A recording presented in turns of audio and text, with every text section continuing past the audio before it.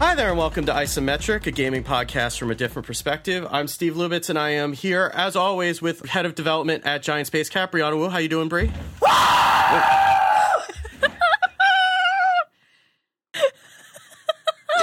Did you say something? All I can hear is ringing. I'm just happy to be here. I think I've lost an eardrum. I've lost an eardrum. Hello? Hello? Oh, this is going to be a great podcast if we can't hear each other now. Hello? So I guess, Bri, you're excited for the show, I guess? I'm excited. You know, I've been playing the field with other podcasts, and it was weird. It just wasn't the same as you guys. So I just want to let you know. So does this make us sister-wise with your other podcast now? Is that what that is? I think of us as like partner podcasts, I guess. Like, especially with Georgia over there. You know, like, Georgia, you have an open invitation to crash the rocket party. You're really good, yeah. Bri, don't do that. Don't do that, because I will, you won't even invite me, and suddenly you'll see me ringing in. She's going to take that literally, too. She's going to come through the ceiling. Right. Yeah. Georgia, what I want from now on is anything that happens in my life, I want Georgia Dow to be there. Like, if I'm talking to law enforcement, I want Georgia Dow to be there. If I'm speaking at GDC, I want Georgia on that panel. Yeah, I did a documentary today, and so Georgia wasn't in the shot with me. It just wasn't good because of that. So I think that we would be like those two people that would just always get in trouble when we were together. Right. Which would be probably the best and the worst of us. I totally hear you. I'm there. Yeah, it's always. like the Double Mint gum commercial. Like, right. We're the twins. We are the twins. That's it. We should actually just sew ourselves together and then walk around. I'd be like your short, midget other person. Could you put, like, one of those cubbies on your motorcycle, Bri, that she could ride in? Oh, a sidecar. Yeah, sidecar. I called it a cubby because I don't know anything about motorcycles, but that seemed like what it might be called. It's even red, my motorcycle, so it would match Georgia's hair. Ooh. Right. Like, I'd have a little tiny panda helmet. I was envisioning the panda helmet. That would be really great. But the ears add wind resistance is the problem. Right. They would be waving in the wind. this has to happen. This would be hilarious. We also have assistant games editor at Pace Magazine, Maddie Myers. How you doing, Maddie? I'm doing pretty good. I'm really glad to be back. I missed you guys. Aw. Well, we missed you miss too. You guys. I got to see Bri over the weekend though, but we can talk about that. We hung out. There was swearing. Yeah. Well, that usually happens. Just not when we're recording, that's all. So, Maddie, I did that, the supplementary for GTFO today. Am I correct to understand she went and hung out with you That is after correct. that? I'm pretty sure that should we say what that is? Yeah. So, Shannon Sun Higginson has already made a documentary about women in the games industry and gamers, women consumers, called GTFO. And I was already in it the first time around, and so were you, Brianna, but it was before this podcast. It was filmed a year ago. I had short hair back then. And she's filming a little epilogue now about Gamergate, and she interviewed Courtney Stanton, and she interviewed you, Bri, and then also in the same exact day, today, she interviewed me, and I just said goodbye to her, and then now I'm doing this. Had a very full day. It's a depressing movie, but it is good. There are a lot of really cool people in it. Well, that's why I backed it. Mostly me. No, I mean, I backed that before I even knew you, so. Isn't that weird? Yeah. That's weird, right? It's odd. It's like our lives are all interconnected. I know. Yeah. Butterfly effect. That's so exciting to me, though. That just sounds like so much fun. Well, I mean, yeah, it's fun because we all came together to do Isometric, but there are other sad reasons why one might meet other women in the games industry. That's true. We all came together for a cool reason, in my opinion. The subject matter of the documentary is not necessarily the happiest, unfortunately. Yeah. But anyway, you never introduced Georgia. No, I didn't. So we have psychotherapist by day and senior editor from imware.com by night and host of the Vector podcast, Georgia Dow. How you doing, Georgia? Hello. I have ideas, guys. What? Uh-oh. Oh yeah. Well, okay, since we're doing PAX East, right? All together. Yeah. Mm-hmm. I was also invited on a panel to do cross-cultural conflict resolution with Tracy Hurley and Christine Chung, which should be really cool and actually really serious. So maybe they shouldn't have invited me. But Friday at 11:30. So I was thinking, though, that it would be really cute. I got a panda hat, a fuzzy, cute little panda hat. And I was thinking that one of us should wear it. Steve. Gee, I wonder which one of that would be. Wait, that would be but Georgia. I thought let's do this in a fair way. Okay? Okay, so let's pick the one who's one of these kids is not like the other. Yeah. Yeah. Well, I don't know that that's true. There's really nothing about you, Steve, that's different from the three of us. No, that I can think definitely of not. off the top of my head. Nothing. Well, I thought that if we put it to a vote, it would be unfairly biased against Steve. Everything that's put to a vote is unfairly biased against Steve. Yeah, I feel like even if we put this to Twitter, it might be unfairly biased It against would. Steve. It would. So I thought we would do this through a game instead. Okay. Cool. So whoever loses the game has to wear the Has hat? to wear the panda hat. Okay. That's at Seems least almost- something. I would wear the hat anyway, but Yeah, it's that, okay. well, that's the great part is that if probably none of us would There's mind not a except for bad Steve. punishment. It's not a No. bad punishment. Right. I mean, it's It's a not. cute It's hat. not like an obscene hat. It's a fuzzy panda hat. Well, to be fair, we don't know what the hat looks like. We are agreeing to this sight unseen. I'll send a picture of my little the panda hat after. So the game would be Gem yes, trivia. no, or maybe. Gem trivia, great. Gem Yeah, trivia. yeah. Why don't we just make it Gem and Sailor Moon trivia? Why don't we just do that? That seems Right, fair. and then the loser has to wear the. Well, okay, it would be yes, no, or maybe. And the way that the game goes is this: is that during the podcast, whoever most often says yes, no, or maybe loses and has to wear the panda hat. So we have to go through the entire podcast. I was going to say the entire No, panda hat. no. We can make our fans do that, right? Is this something we can outsource? And then I'm sure that someone, maybe it'll be Charlestown, will actually go through the podcast and just tally. I'm sure that we have some obsessive listeners who will tell that for us. Is it however many times we say all of the above words? Either or. So if you say Any of yes, them. that's a point against you. If you say no, that's a point against you. If you say maybe, that's one so point against you. I'm not meant to say any of those words. No, you shouldn't say any of those words. And it's going from this Oh. point forward, correct? Like, Yeah, because yeah. we Because weren't if not, I've notified. lost the Right, game yeah. already. I am Right. excited to wear the panda hat. Because I am going to immediately forget about this as soon as we introduce the But that's first the topic. perfect part. Exactly. That you guys will forget. And then we Okay, can but keep don't on. bring it up in the middle of the show. Even if somebody remembers it, okay? Nobody bring it up. We all just act like we don't remember it's happening because that's like biasing it. You know what I mean? Well, we can call each other out on it because you're gonna like. There's no way once someone says it that no. Well, we're anyways. Okay. The chat enjoy. room is Do keeping us whatever you honest, want. Georgia. Just enjoy. There we go. Okay. I just have to remember to bring the panda hat. If you forget after all this, that after this 5 minutes of exposition about this game, Georgia, It's okay. It'll be nothing like me like going on when I was on Rocket Free and just like blasting gem music throughout the podcast. Well, I let's would talk expect about nothing that left. then. You were on Yeah. Rocket. Let's talk about Rocket. I was on Rocket. It was so amazing. yeah, so Bree, do you want to talk about Rocket since this is your new jam that Yeah, that you're cheating so- on us with? Yeah. Well, look, I did form it in reaction to this show. And the reason is, guys, I love doing a show with you. But the problem with this show is there are four of us, and all of us love to talk so much, and we so easily fill up an episode to the point where every single episode, like, it wants to go longer and longer, that it's really hard to get a guest on this podcast because, you know, it always feels like a full room. Do you guys know what I mean? Yeah.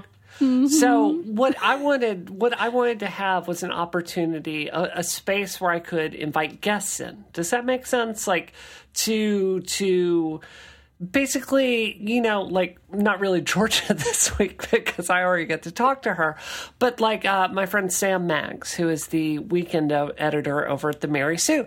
I love Sam, and like, you know, I want to like hang out with her professionally and give her an opportunity to, you know, talk about herself to, you know, our audience, just to get it out there. So what I did was a lot of isometric listeners listen to this show, and despite the fact that they don't like video games because they like our banter. So I wanted to form like a show that was more about general tech topics. So it's tech, comic books, video games somewhat, you know, movies, TVs, books, pretty much anything in geek culture. So it's called Rocket. It's over on the Relay Network with Mike Hurley, which I'm very, very excited about. And I'm co-hosting it with, believe it or not, Christina Warren. Like, I can't believe it. Like, she tweets me one day and she's like, I would like to do a show with you, Brie. And I'm like, really? So, like, we're doing a show together. And my friend Simone over at Pixelkin, she's also on the show with us. Like, she is amazing. Simone's awesome. Yeah, she's really cool. So, I don't know, Georgia, like, you were on our show. Would you describe it as high energy? Like, how would you describe it? Oh, it was amazing. Like, Christina, she's just brilliant. She's at, like, her knowledge base is formidable. Amazing. And Simone was just a doll. Like, really, I love even just listening to her voice. It was melodic and sweet and smart. And Brie, I can't even put to words Brie. Brie doesn't fit in words. Brie is unwordable. Wow. You know, so I don't know if that's good or bad. It's exceptionally good. It's exceptionally good. I think you're funny and brilliant and a great marketer, Brie, and you know, you just crack me up in a way that like is just one of those rare things. I think I'm unpredictable. I think that's what. I think Okay, that's a good adjective. I think I'm so. unpredictable. That's not even close to. That's so underwhelming. Well, there's a large range. I mean, you don't know if I'm going to get very serious in a podcast and start talking about, you know, the death and rape threats that are upending my life, or if I'm just going to just scream when you start talking to me. You're just chaotic don't know. good is what you Right. are, Brie. Pretty much. So anyway, Or just chaotic. Just chaotic is fine. So that's my show, Rocket. I hope you guys will check it out. Thanks for letting me plug it. I was worried I was going to have to talk around it today on the show. No. Why would we? We have to help you take over the media universe because that's the goal here, right? Right. Let me We just say all do something. it. Like, I am so, like, privileged to be on the show with the three of you, and I am thrilled to be able to, like, scream to the heavens all the cool stuff that you guys are doing. Seriously. So Thank you. There's, like, no chance that I wouldn't plug at it. I love talking about all the cool stuff that you guys do because there's so much of it, and I'm really proud to know you guys. And, you know, what else would I tweet about? Sad stuff? No way. Ever. I would Ever. prefer not to. Thank you very much. So I always like it when I can tweet about cool projects and listen to stuff. And speaking of cool stuff that you guys are doing, we need to talk about your new web video series. Yeah. Which is awesome. So Maddie is doing It's like a sketch comedy web series, and it's going to be hosted at Destructoid, and Jonathan Holmes, who's the editor-in-chief of Destructoid, and I had this idea a really long time ago before he even was the editor-in-chief of Destructoid, and now he is, and he gets to call the shots, so we get to make this terrible show idea that we had way before Isometric started. So if anybody remembers old school Jonathan Holmes' career in 2010, he used to do a web series called Sundays with Sagat, where he cosplayed as Sagat from Street Fighter and did a one-man comedy web series that was sort of a cult hit that people have remembered ever since. And he was like, I would really like to bring this back, but I feel like a web series would be a lot better with a second person. And for some reason, he thought of me, and he thought that I would be good as a cosplaying video game character also. So I play Samus, and the premise of the show is that Samus and Sagat are roommates, and of course they don't get along necessarily, and their personality clashes, and it's very, very silly, but we had so much fun making it, and we really, really want to make more of them. So far we have shot 3 videos, and I just got another email today about setting up the next ones that we want to do, but the only way that we can keep getting money to do them is if people give that video their page view. So please check it out.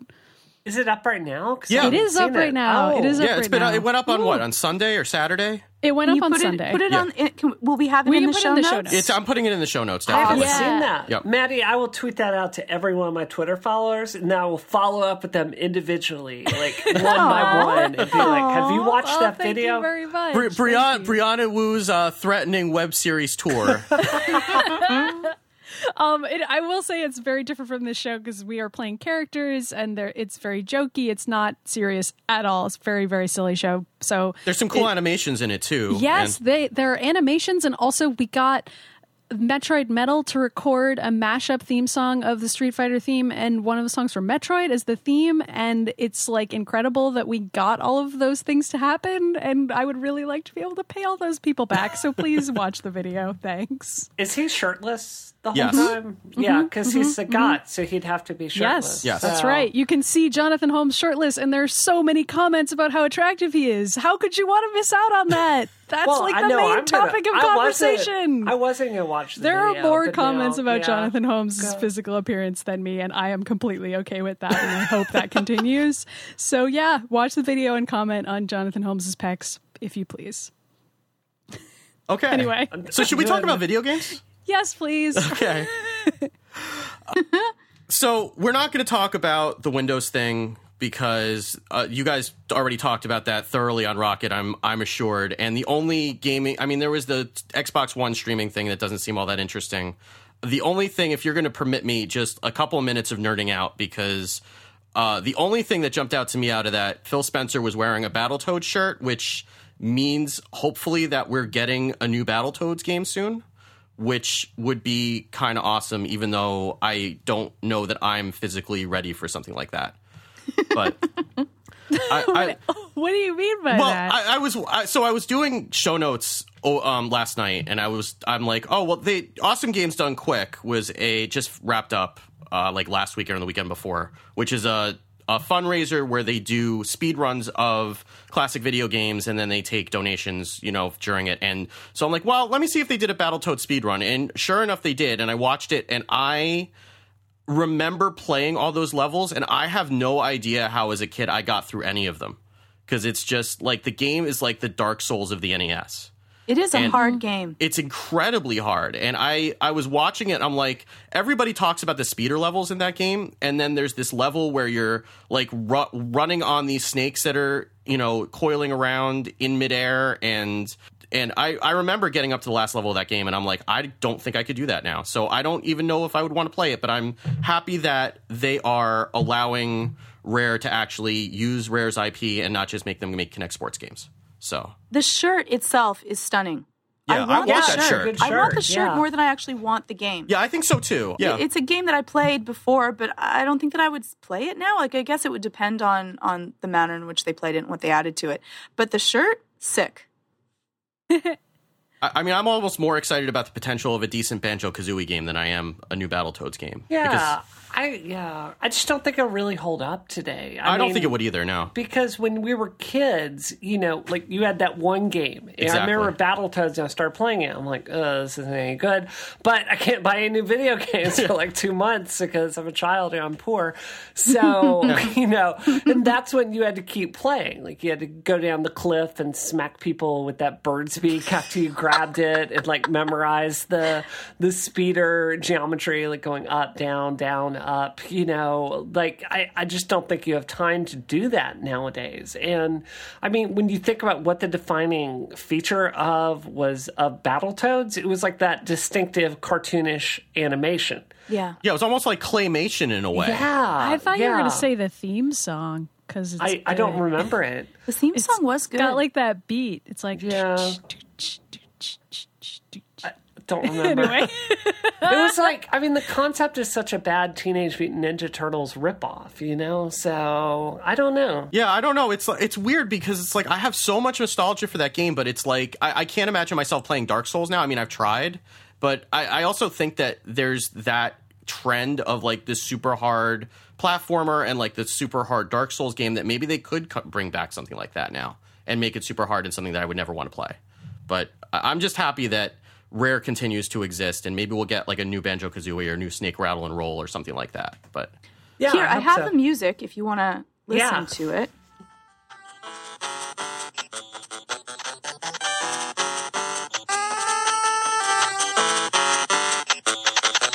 yeah,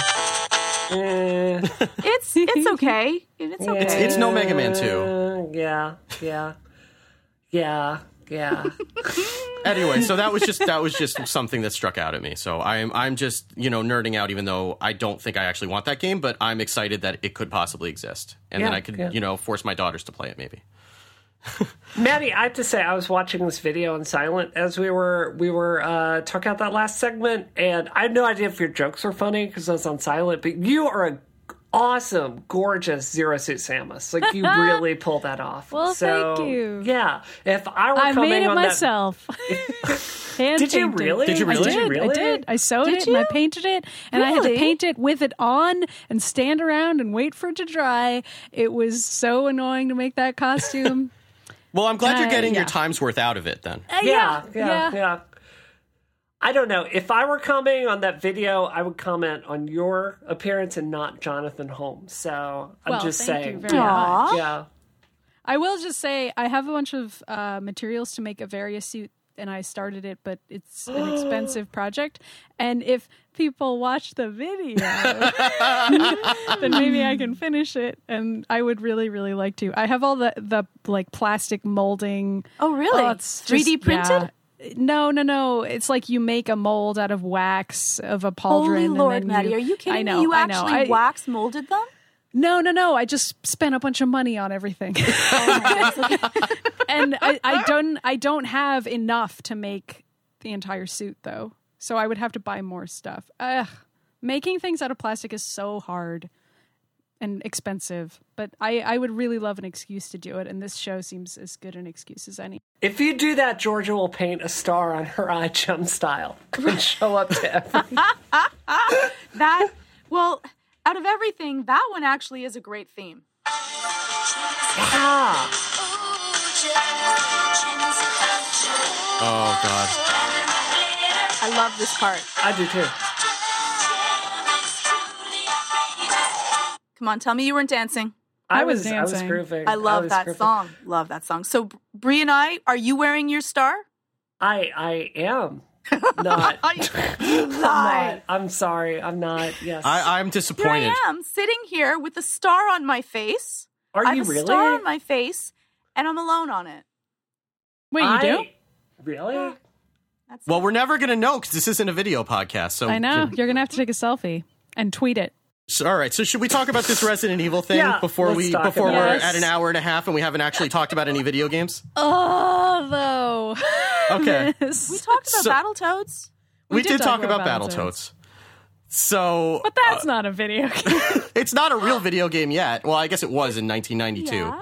Anyway, let's rip off this Band-Aid. So they released a remaster of Resident Evil this week, and apparently, this is not just one of the things that they're just dumping in and like a PS1 game. They actually went through and redid all of the models, and apparently they put in a mode where you can play not with the tank controls, which is one of the things that I couldn't stand about Resident Evil games.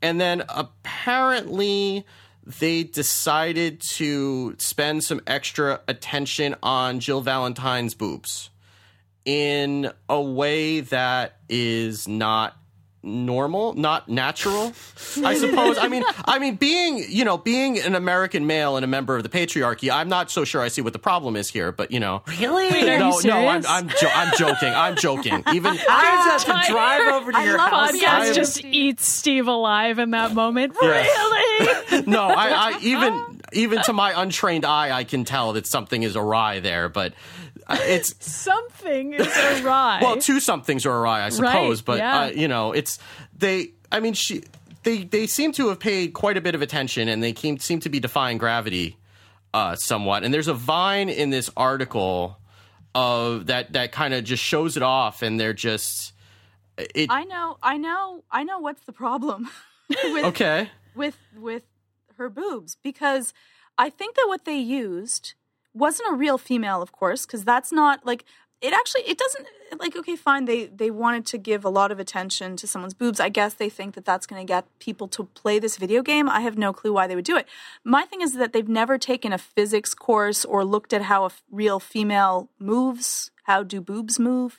But what I think they are is that they used 2 water balloons and walked carrying the water balloons. Because that's what her boobs move like. I know. They're water balloon boobs. It's not even an exaggeration. They're like undulating as though filled with water. They are. Well, I feel like there's a technical part of this discussion here. So what they do is they get some, physics simulation tool like PhysX, and what they do is they put a rig on her boobs, and then they run a simulation on it. And, it's meant to, like, you can do this to hair, where if you turn your hair, it will kind of follow your body a bit. And that's what they do, that they assign, like, secondary motion to it. So it's like it's simulated. You see, but what probably happened, Bree, is that they had a guy doing the simulation, exactly, and they stuck water balloons because he didn't have a real chest, right? And then they made him walk. But you see, the thing is that I think that they're actually her secret weapon, because I just want to like poke, and they're going to explode. They're going to explode. She's ready for a water balloon fight at any moment. Exactly. Exactly. She's just going to open up her shirt, throw one out, and launch it at someone. So I mean, Bree, let me ask you this. So you think that they just did one set of mocap, and they had a dude do the mocap, and then they just kind of like figured out the boobs after the fact? No. I think I don't. This game was made in 2005, 2004. I think like this was originally a GameCube game, where we didn't really have mocap technology in the same way at that point. So, there was someone that was a hand animator that went through and created this cycle. Then they went through and did a physics simulation on Jill's chest back then, and, did it so it's like emulated through her walking. And then you have a guy that's sitting there doing this, so they set the physical, attributes up for secondary motion up very high because they want to see like a result of their work. And for whatever strange reason, the psychologist and team of psychologists needs to go into, like it looked attractive to him. So there's not anything like evil going on here. It's a little unusual. And, what's really frustrating to me is I was on a podcast with some people that were animators at Volition earlier this week, and I was complaining about hair, and they were talking about how very often in development you will try to like get the physics simulation hooked up to a woman's hair. And you'll get to the end of the dev cycle, and you'll just simply run out of time. But, they'll make time for the boob. They never run out of time for boobs. They had time. You and Amanda, when Amanda was Amanda Warner, when she guested on here, you were talking about, the rigs and the boob physics that were part of the rigs and stuff like that. Right. Do they, this is a weird question, but... Sure. Do they have like more controls for the boobs than the other parts of the body, or is it pretty much like I'm trying to figure out if like these guys are spending like significant dev time, like more so than the rest of the body, like on this one particular body part? No, I mean, well, I'm only guessing from the rigs, but it's going to be a bone structure within your boobs where like it's going to come into the chest cavity, and then the edge of the bone is going to be at the vert where the nipple would be, and then you'd have weight painting around that vertices point to like talk about how the stuff there would wiggle and squash and stretch. Mathematically, it's actually like a spreadsheet that you open up and set what we call weight painting. So it's not that, I mean, you obviously have a team that's going through there and assigning that very carefully. And if you look at, the way they do Jill, they set that weight painting very low, because there's a lot of jiggle there. The first rig of Holiday had controls for the boobs, and we just got rid of it because, like, let's talk reality. Like, when I go work out at the gym, I wear something spandexy, to run, to do the elliptical, to do whatever.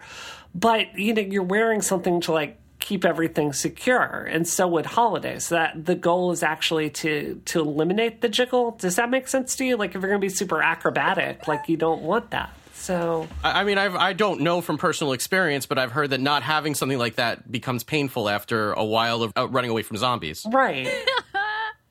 Well, she's doing a lot of slow walking from zombies in the first There's Resident a lot Evil of game, jiggle actually. for the amount of slow walking. The amount of jiggling is as though she was doing jumping jacks. Yeah. She's slowly walking forward. So there's that. But yeah, I mean, I have long advocated for fictional women in games to wear sports bras because a lot of times they would be, and they just aren't. Especially fighting games. Sorry, fighting games, but it's true. It's true. I'm just worried that if she runs, she might knock herself out. I feel like there's so much wrong that I don't even know where to begin. But stuff like this really bothers me because I really like Jill Valentine. I really like this video game. And I was really excited about playing it again and having an excuse to revisit it. And now I'm just annoyed because that's going to distract me in a negative way and make me feel like the developers thought that it was funny or sexy or something else that frankly doesn't belong in a horror game. Mm-hmm. Why would you add in something that is tonally at odds with the horror element of the game? I don't get it, and it bugs me.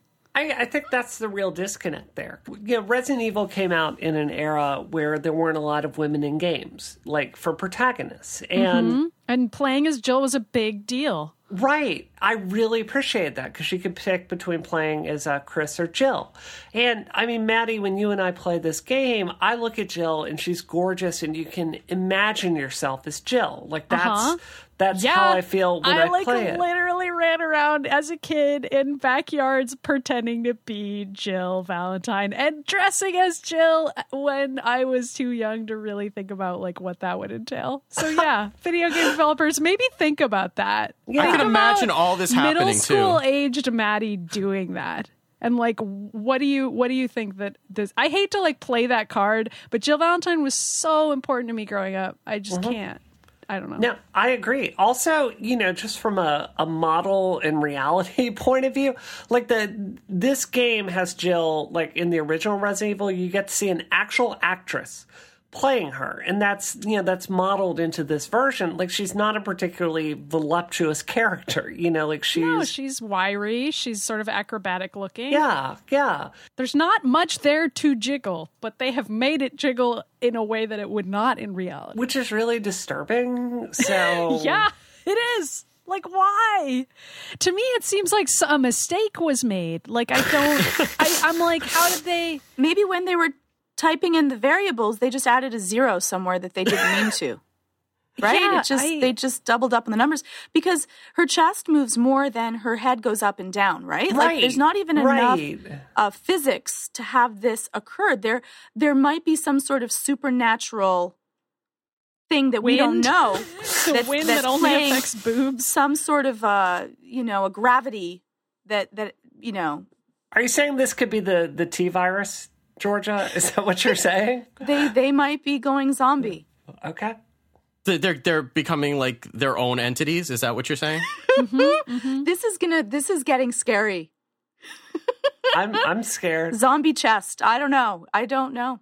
I mean, I guess it's obvious that there's no women on the animation team because I can say as a guy, there are not unless you're an unapologetic perp, there are not a lot of opportunities to observe how breasts move in a normal environment like without getting getting punched in the face. I can't even say that. There's so much media out there, and unfortunately, that's all stage though. I'm talking about like in a natural, like on the street, like a normal person. I'm sure some of these guys have a girlfriend or a wife that they could just. But ask. I think what Bree said was right though. This isn't meant to be realistic. It's meant to be sexy, and the fact that this is sexy. It's completely ridiculous. But it's not even sexy is the problem. I know, like, I feel like I can... It's like a cartoon. It would annoy me if there were some jiggling added that was to a level that would make sense and be kind of realistic or maybe a little bit overblown. I'd be like, okay, I get why this is here. It annoys me, but I get it. This is, like, stupid, and it feels insulting, and, like, a mistake was made. That's the extent of it, to the point where I don't even know if I want to get the game. I'm really annoyed about it, and perhaps irrationally so, but... No, you're not. I'm annoyed, because I wrote... People can go back and read it again if they want, but I wrote a whole column for Paste about how excited I was for this remake. Like, a whole column just about this, and now I'm really disappointed. And you don't even normally like horror games, right? I don't. Resident Evil is like a rare exception, and it's only because I grew up with it, and I have a soft spot for it, and Jill Valentine is a huge part of why. So I'm really annoyed. I feel like this is an insult to me as a fan. I'm annoyed. I can't get past it. I think there's also a discussion about just like Samus, how they've made her, like increasingly weaker and girly. And, they've made her shorter and they've made her more voluptuous and they've removed muscle mass. And I mean, that's a different team that did that, but it's the same idea. And like, I feel like these characters started out in a different way. And like, I think that some of that is because there are some things that happened in the 90s that could never happen now. Like, I don't know. Like sometimes I go back and I'm like, well, how did these TV shows and movies get made? And the same goes for the 80s too. But I feel like now we're kind of seeing almost a pushback against that, in the sense that, especially with Samus and Jill being retconned into physical appearances that they never had and that don't make sense. And well, that's why I was going to say, like, Jill, when she starts off, I mean, I'm not going to call it the beret, and like shoulder guards. I mean, I'm not going to call it the most. I feel like those aren't sexy. They're very practical. It's a very practical edge of the costume. So Jill starts off in Resident Evil 1 with that costume, which is plausibly military. Like, she's part of STARS, Special Tactics and Rescue. So then we come to Resident Evil 3. What is she wearing? She's wearing a strapless top and a mini skirt and boots the entire time, in a sweater hanging off her waist, which was a cute outfit, but it's getting sexier, and then where do we kind of see her next in the series? It was Resident Evil 5 was kind of when we, in a major series picked up with her again. Yes. What does she do there? Like, they give her like D-cup boobs. Also, they make her a damsel. She is kidnapped and brainwashed and also wearing this very ridiculously sexy outfit while being Wesker's brain slave. It's a complete opposite from how she started as a gem, a spider thing in her chest with her cleavage pulled down, and you, which the player character, have to sexually rip it off of her chest in order to free her from Wesker's mind control. I can't even believe that's a sequence in the game. Right. And then we go to Resident Evil Revelations, where they actually use the 3D screen of the 3DS to have her butt swaying in your face with 3D technology as she walks with the most exaggerated walk cycle I've ever seen. And I just want to tell Capcom, like, I, like Maddie, love this character, but it breaks my heart what you're doing to her. Like, Jill is I'm not going to say like she's the strongest character in all of fiction, but she started off as someone I identified with.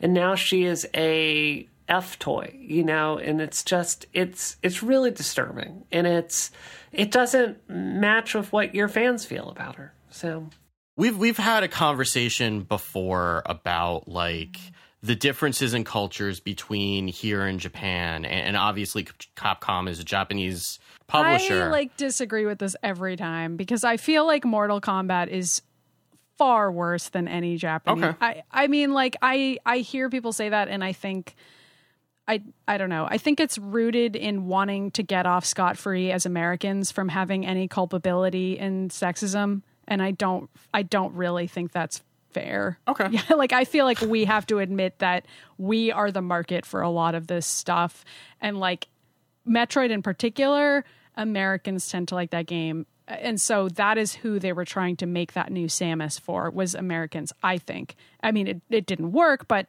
nonetheless, there is a sense that this is wanted here. And I think that the games that we make aren't really that much better. And Mortal Kombat is my go-to for this, but there are certainly other examples. I have to agree. Okay.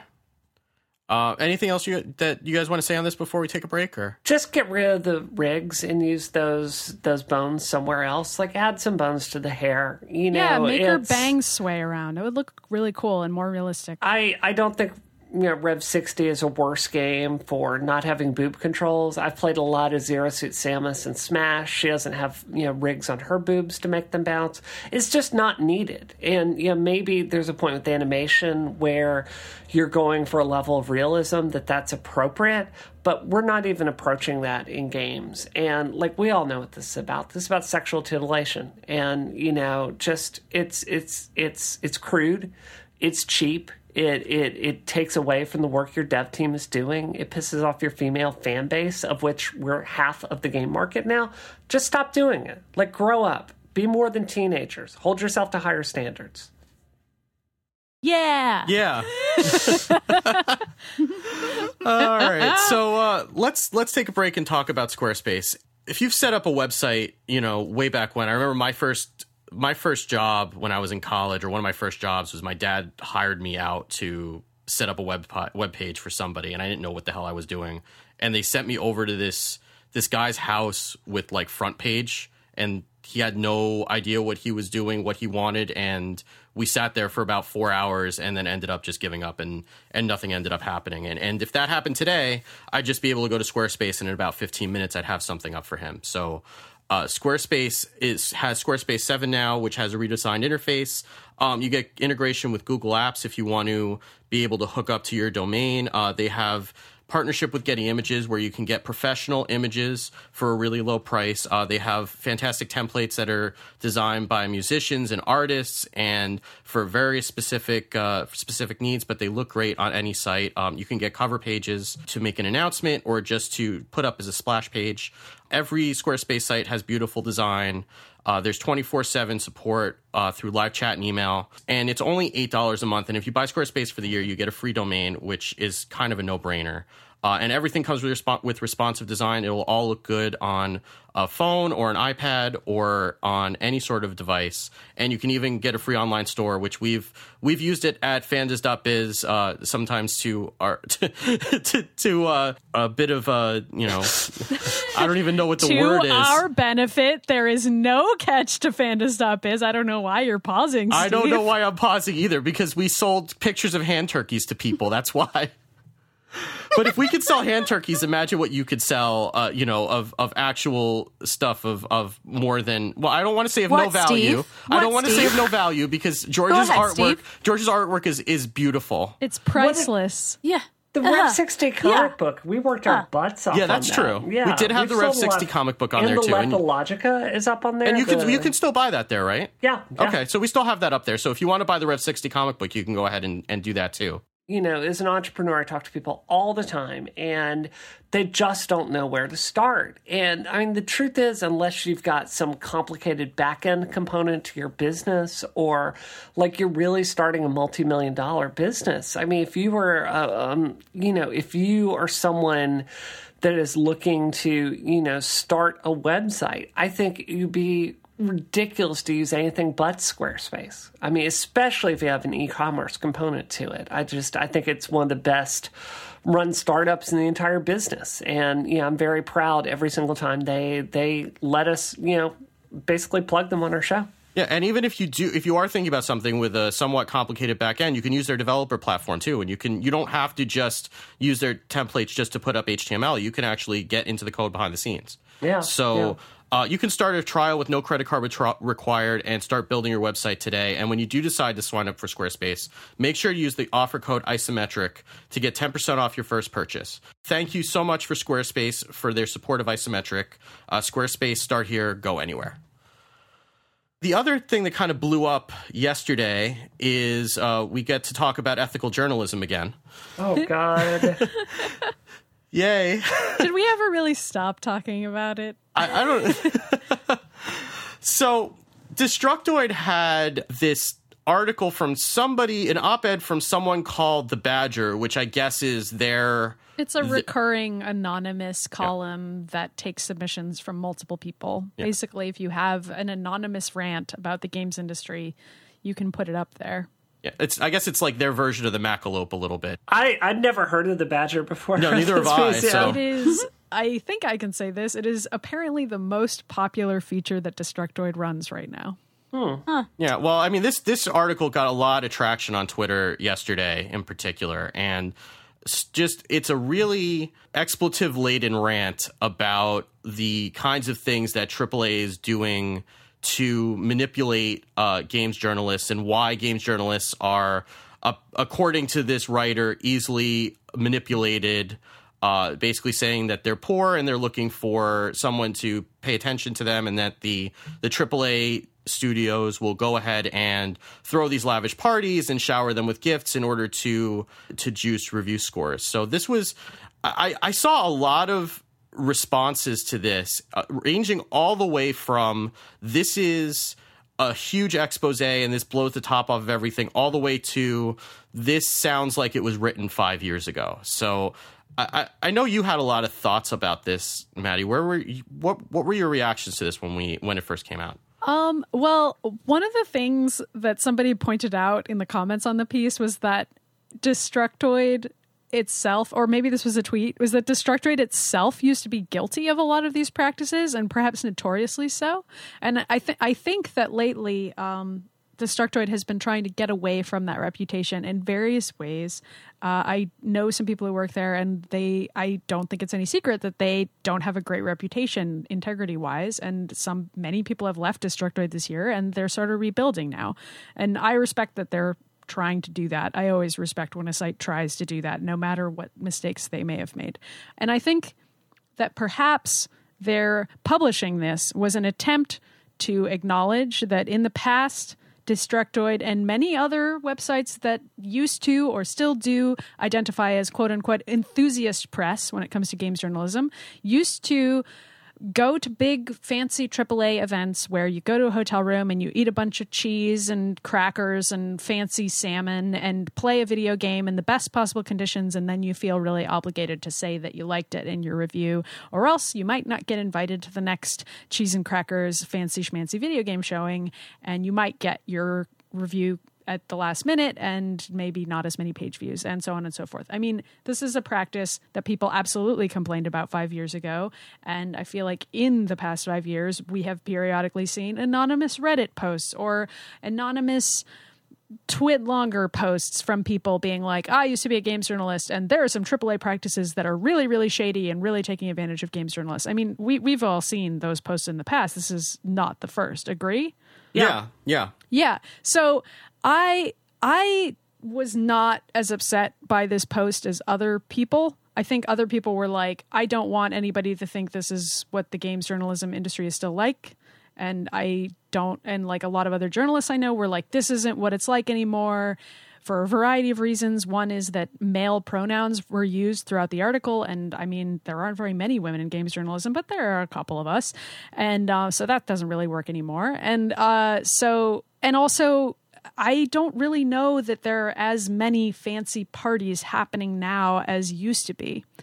So I think that myth is kind of dangerous to keep perpetuating. I don't think it's as dangerous as other people do, because I feel like I've seen this story told again and again, and I know it's not really true anymore, but I think it's like worth acknowledging that it isn't, and just kind of clarifying like, hey, it's games journalism used to be more about enthusiasm towards games and not necessarily looking at them with a critical lens.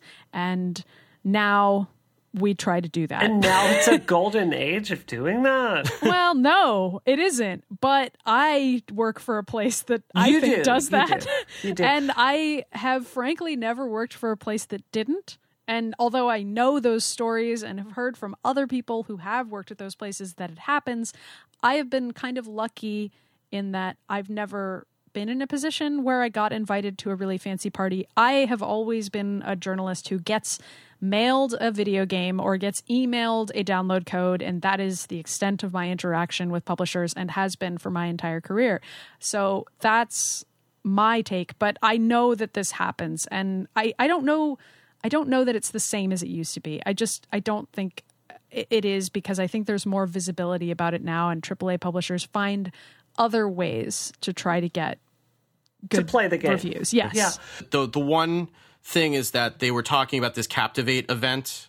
They spent several paragraphs talking about this Captivate event that Capcom put on in Hawaii, where they flew a bunch of people out, and that hasn't happened since 2012. So just and that's something that the op-ed person didn't mention. One other thing that I forgot to say, the person who wrote this column is not a games journalist. I think he says at various points in there that he isn't part of the industry. He's in the games industry rather, but he is not part of journalism. So he's speaking from a different perspective on this that might not necessarily be accurate. And I don't know who he is, because that's sort of the point of this kind of thing. It's possible that he still works for a company that does this.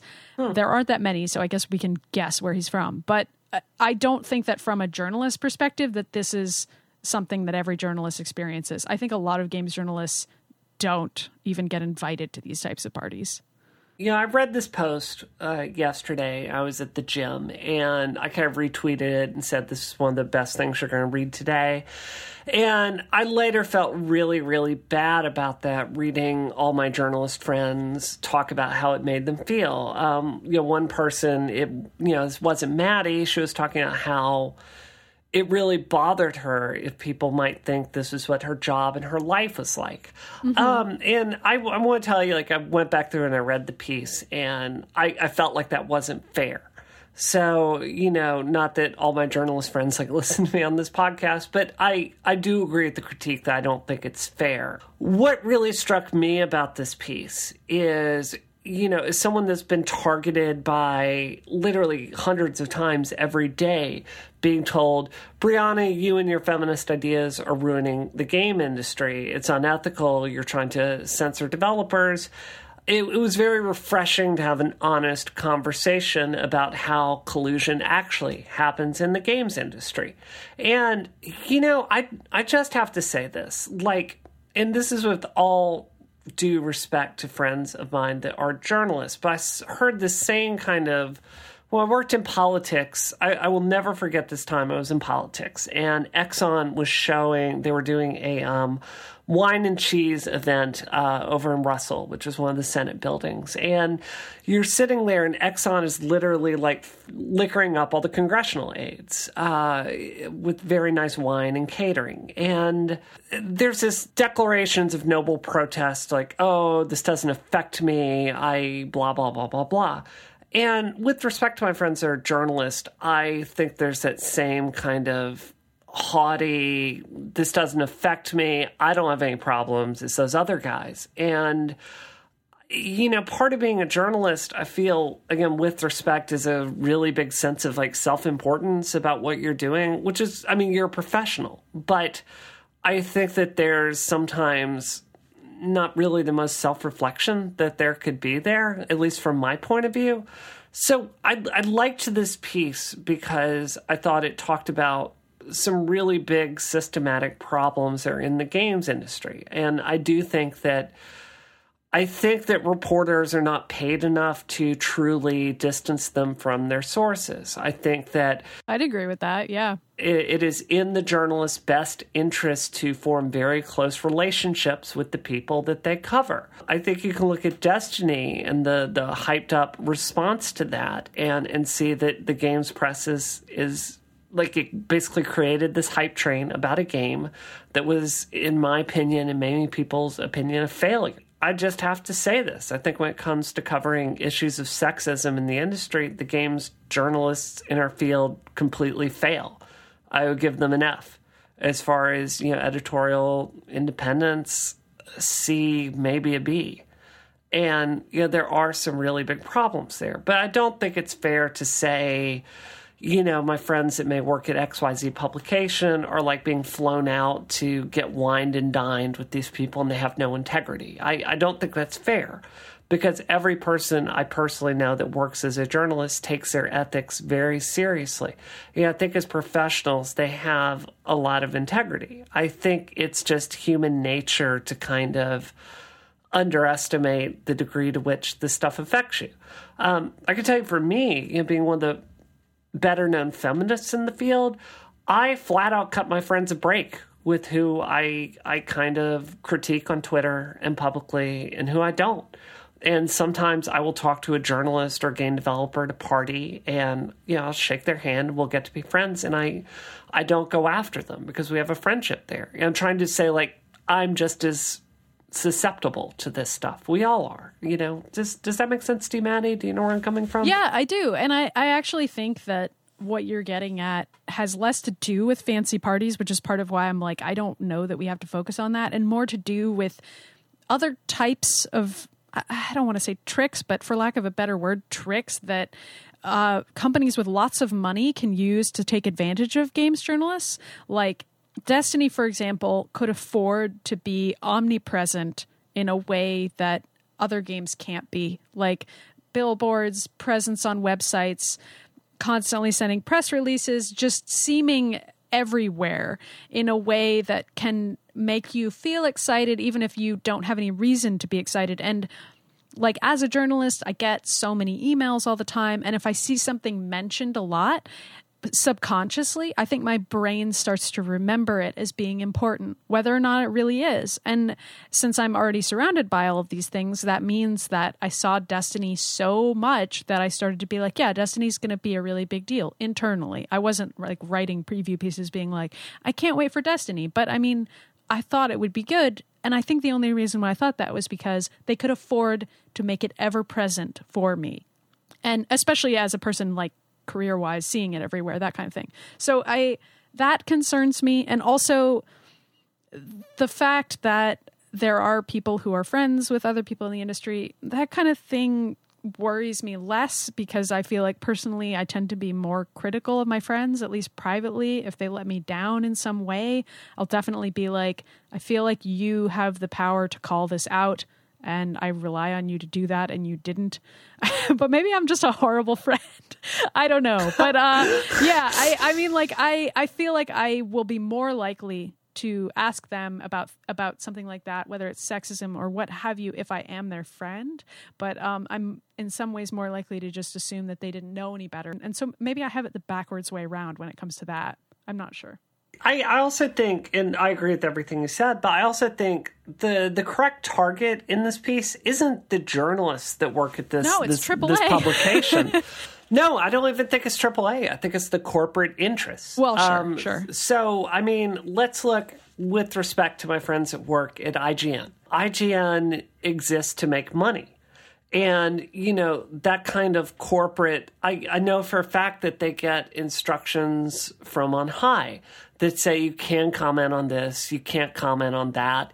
You know, I think you can look at their very watered down response to Gamergate and tell, like, I don't have any insider information on this, but, you know, it's clear the lawyer took a hatchet to it, you know, because they didn't want to comment and threaten their bottom line. Because, you know, IGN is not the New York Times. They are a corporation. They exist to make money. They don't have a long track record of integrity. They're owned by AskMen.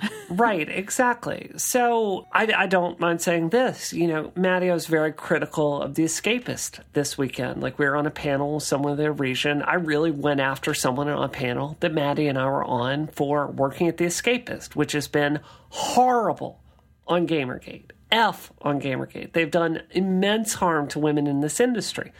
I happened to get some inside information on that later, and it wasn't the journalists that were putting that forward, by the which we're all fired this week. You know, It was the management up the chain that, you know, basically decreed these extremely sexist pieces get run at The Escapist. So I think there's a lot of blame to go around. I just don't think it's worth going after the journalists that isn't paid a lot of money and is, do you know what I mean? Like, they're not the right target here. Yeah, so. And I mean, also, they already think about this all the time. I can pretty much promise you that, and they probably already do feel guilty about it, and the people who should feel more guilty don't. Like be more worried about the guys who don't seem worried, you know, like the guys who read stuff like this and laugh it off and go, those aren't real problems and whatever. We're all just having fun. And I love partying and I love hanging out with babes at these parties. I mean, like, there are parties like that at GDC and stuff, not like paid for by anyone, but like, you know,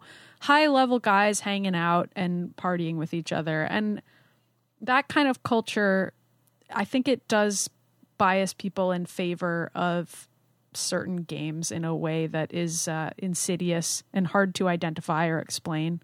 And I don't know. It's like that sort of bro culture that we try to delineate on this show. Like the idea that everybody's like all bros and drinking together. That part of GDC is definitely the part of it that I found hard to stomach.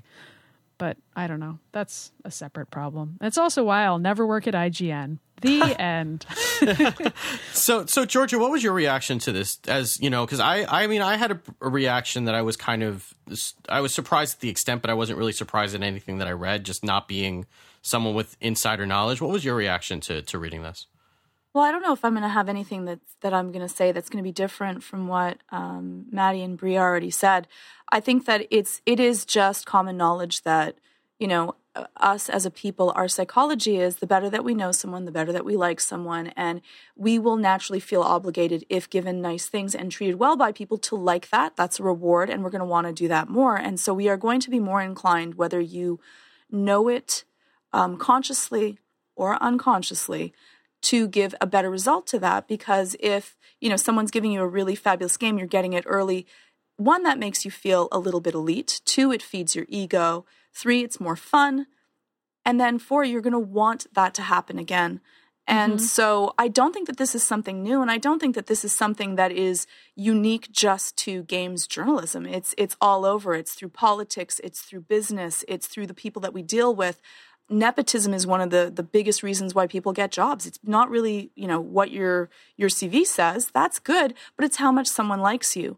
So, you know, it depends on how judgmental you're going to be to what level and degree. You just meet someone and they treat you really nicely. You're going to have a little bit. It's like, you know, one up to your character score with that other person. And so I think that it's a really difficult thing to parse. I think that it's impossible for us to separate ourselves from the things that we get from there.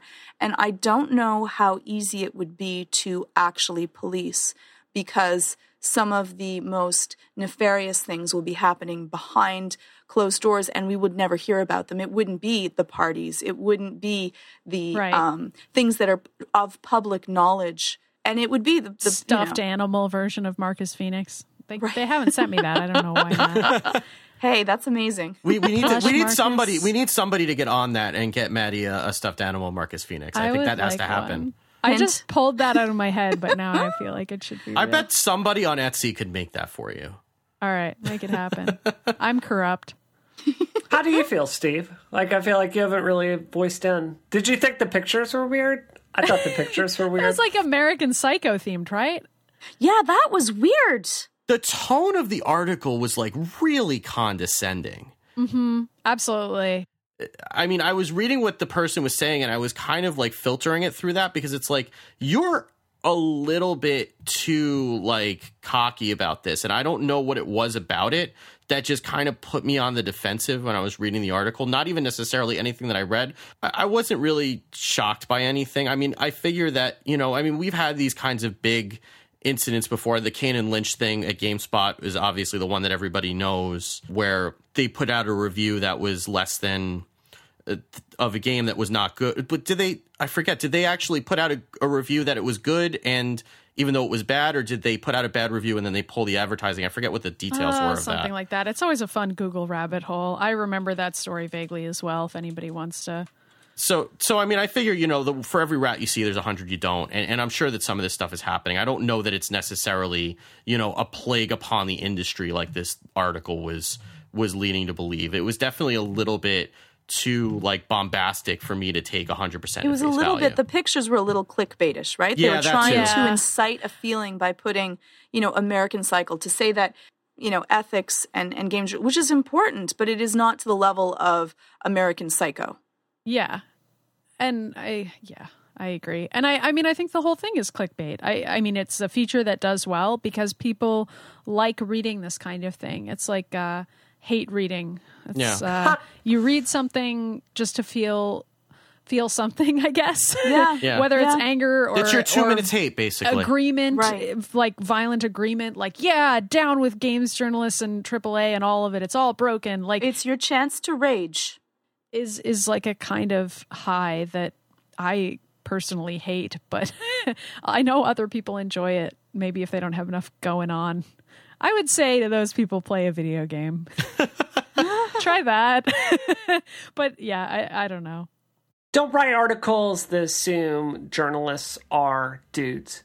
Don't do it. Yeah, that definitely. Yeah, don't do that. Yeah. 2015, don't do it. Yeah. Try a little bit harder to acknowledge that enthusiast press is no longer the only form of games journalism that exists. I mean, one could definitely argue that a lot of games journalism is still about just, hey, check out this cool thing, and that's it, with no analysis. But there's other stuff out there. So let's look at Isometric. I mean, Yeah. look at us. Yeah. We hash this stuff out example, every single Isometric. week. Yeah. Yeah. And I mean, there absolutely. is something to be said for like Kotaku's new direction, where they're not, going into the previews and stuff like that as much as following games after they've been released. Yeah, And I really appreciate that they're doing that. I appreciate the hell out of every Pokemon article that Patricia Hernandez puts out, because Absolutely, me too. I thought I knew a lot about Pokemon, and I learned something new every time she puts something out. So, I think that there are sites that are trying to take it in a different direction, and hopefully that'll move things for the better.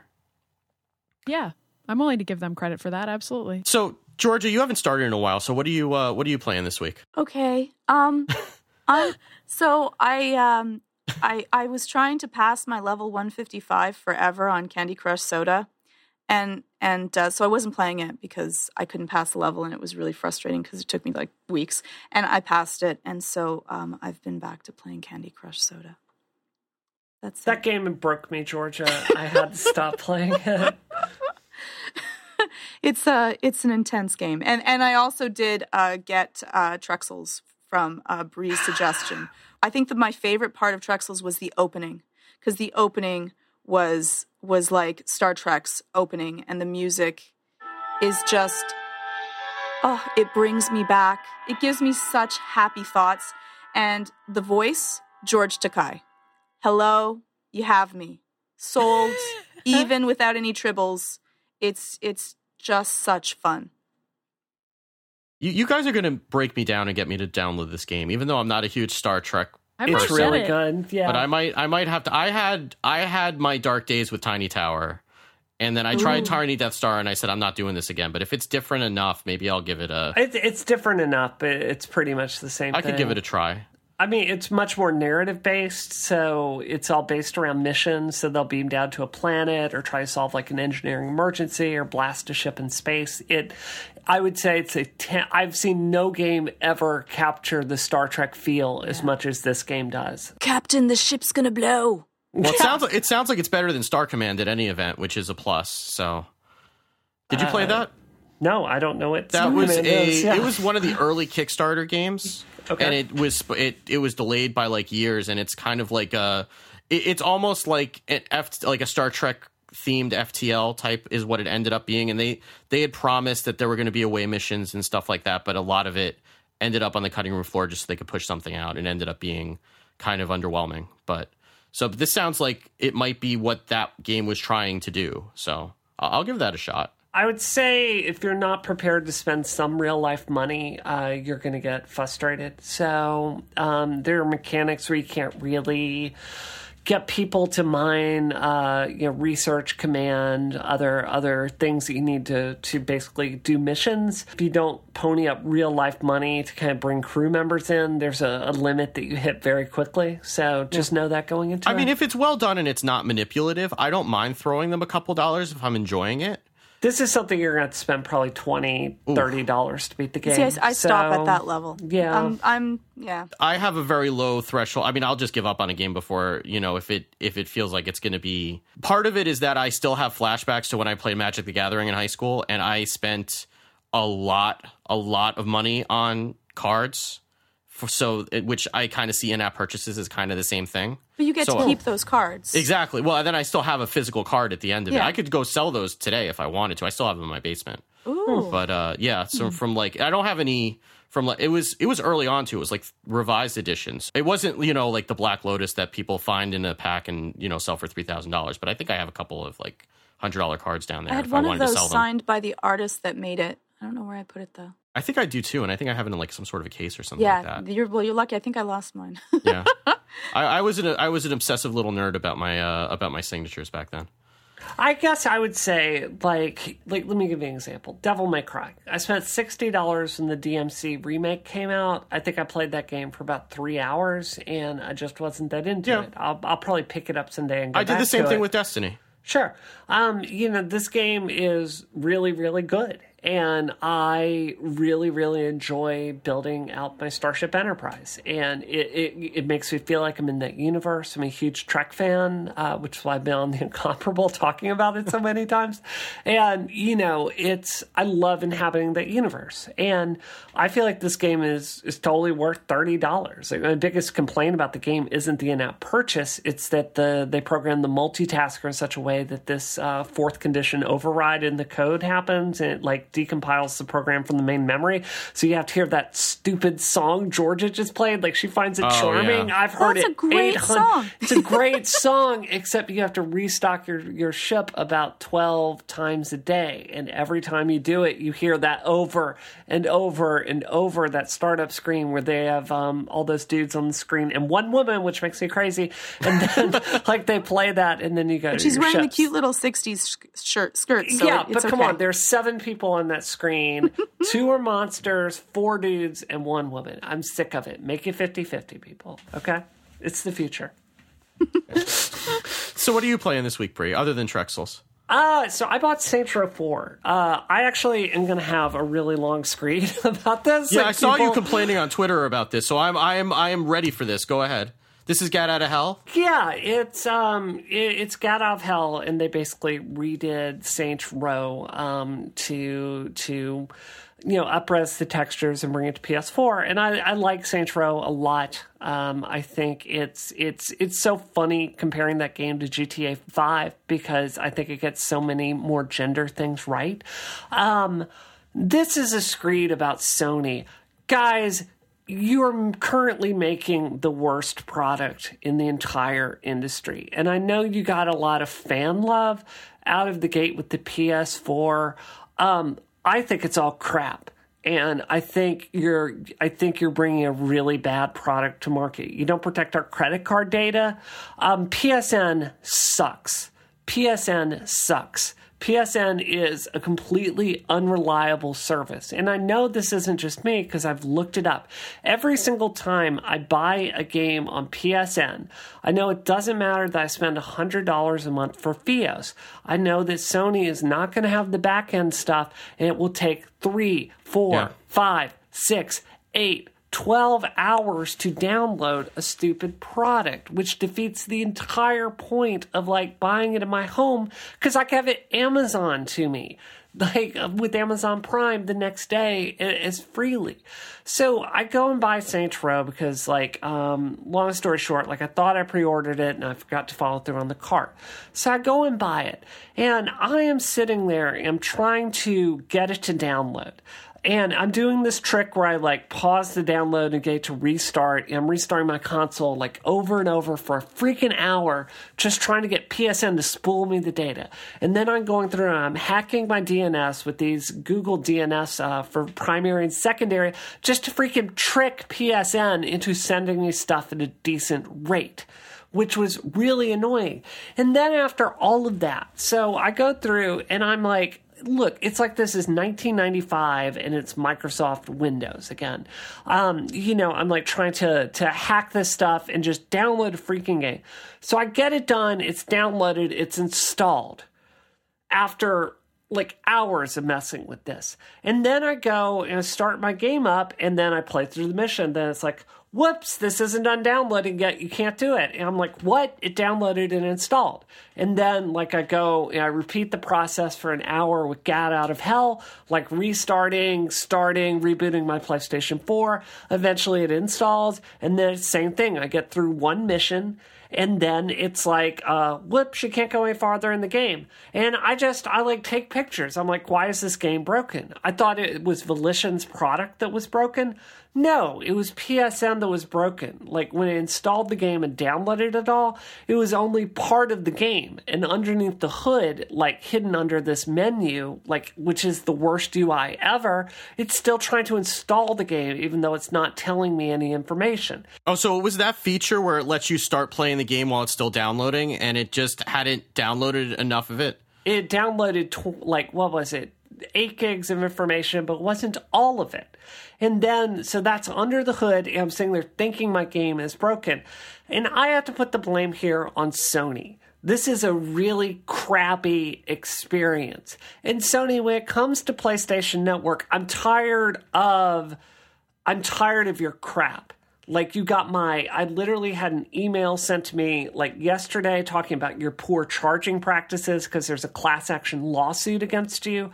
Your credit card, you don't protect my credit card data. That was stolen a couple of years ago. You got hacked 2 years ago. You didn't do anything about it. It happened again this Christmas.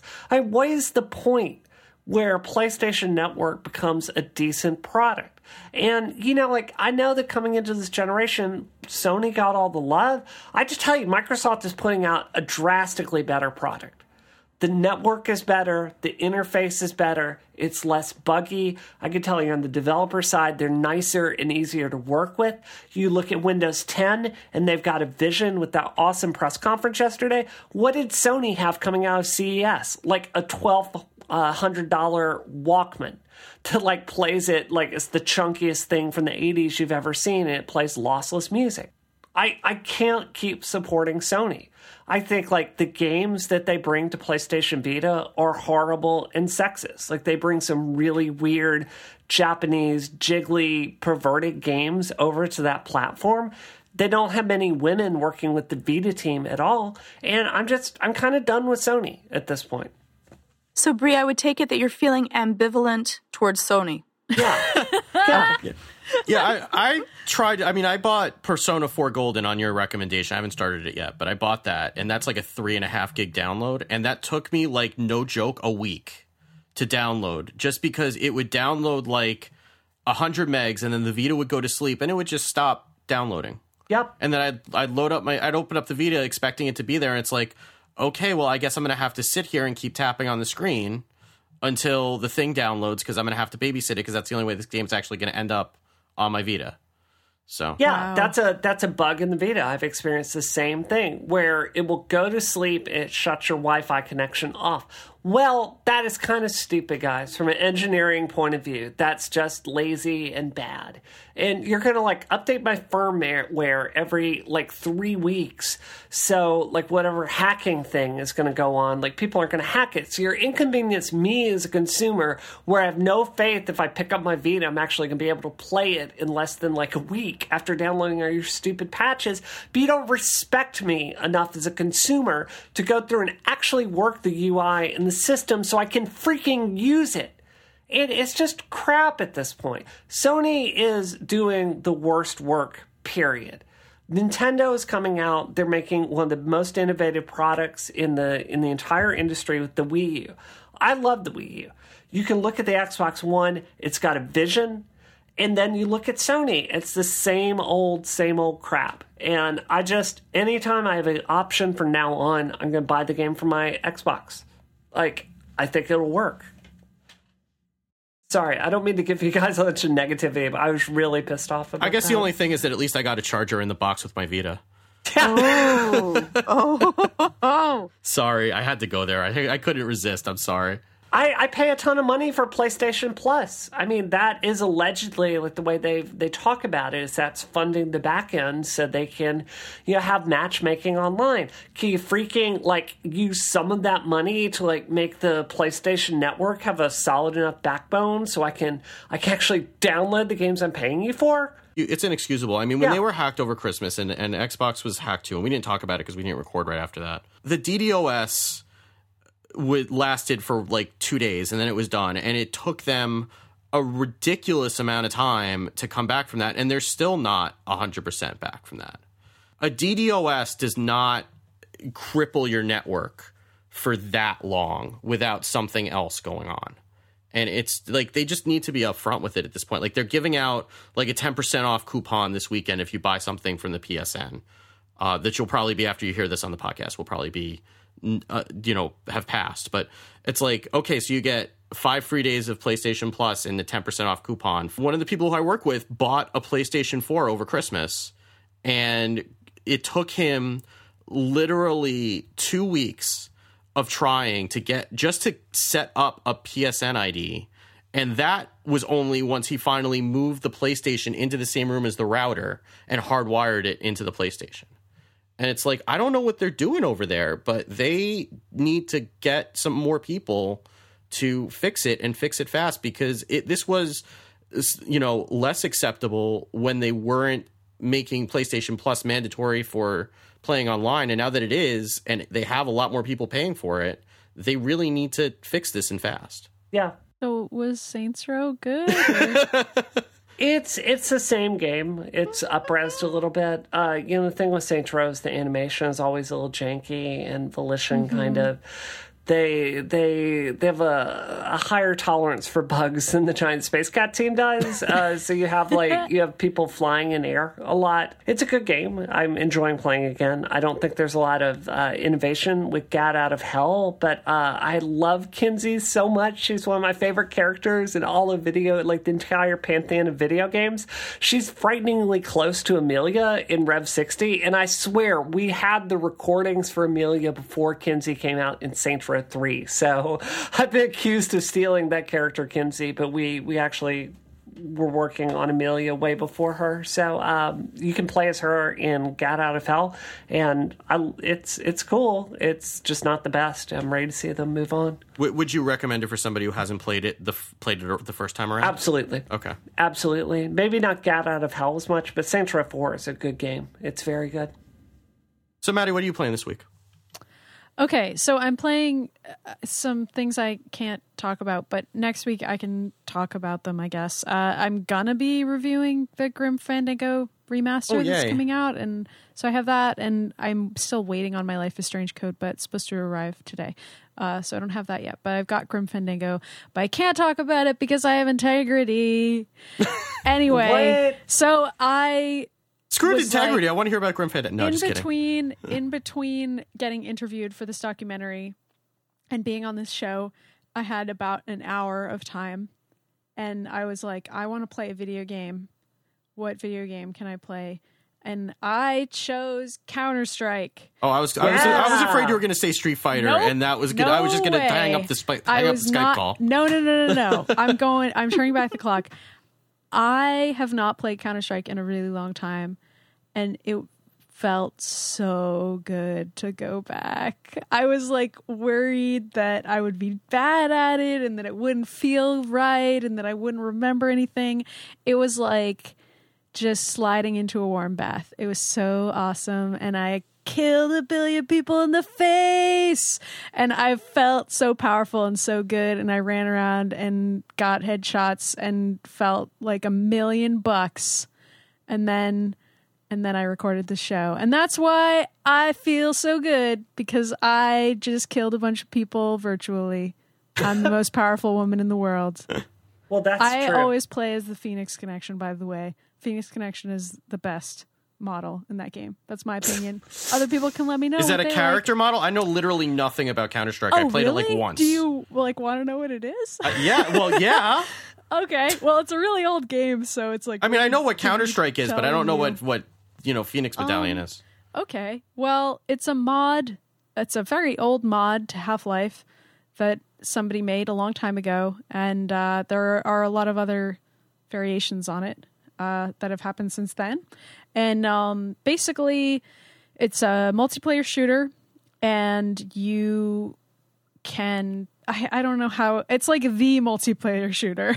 It's like very the realistic. multiplayer shooter that influenced every other multiplayer shooter, except that I would say that Counter-Strike, in spite of what I just said about feeling super powerful, that's only because I'm very familiar with Counter-Strike.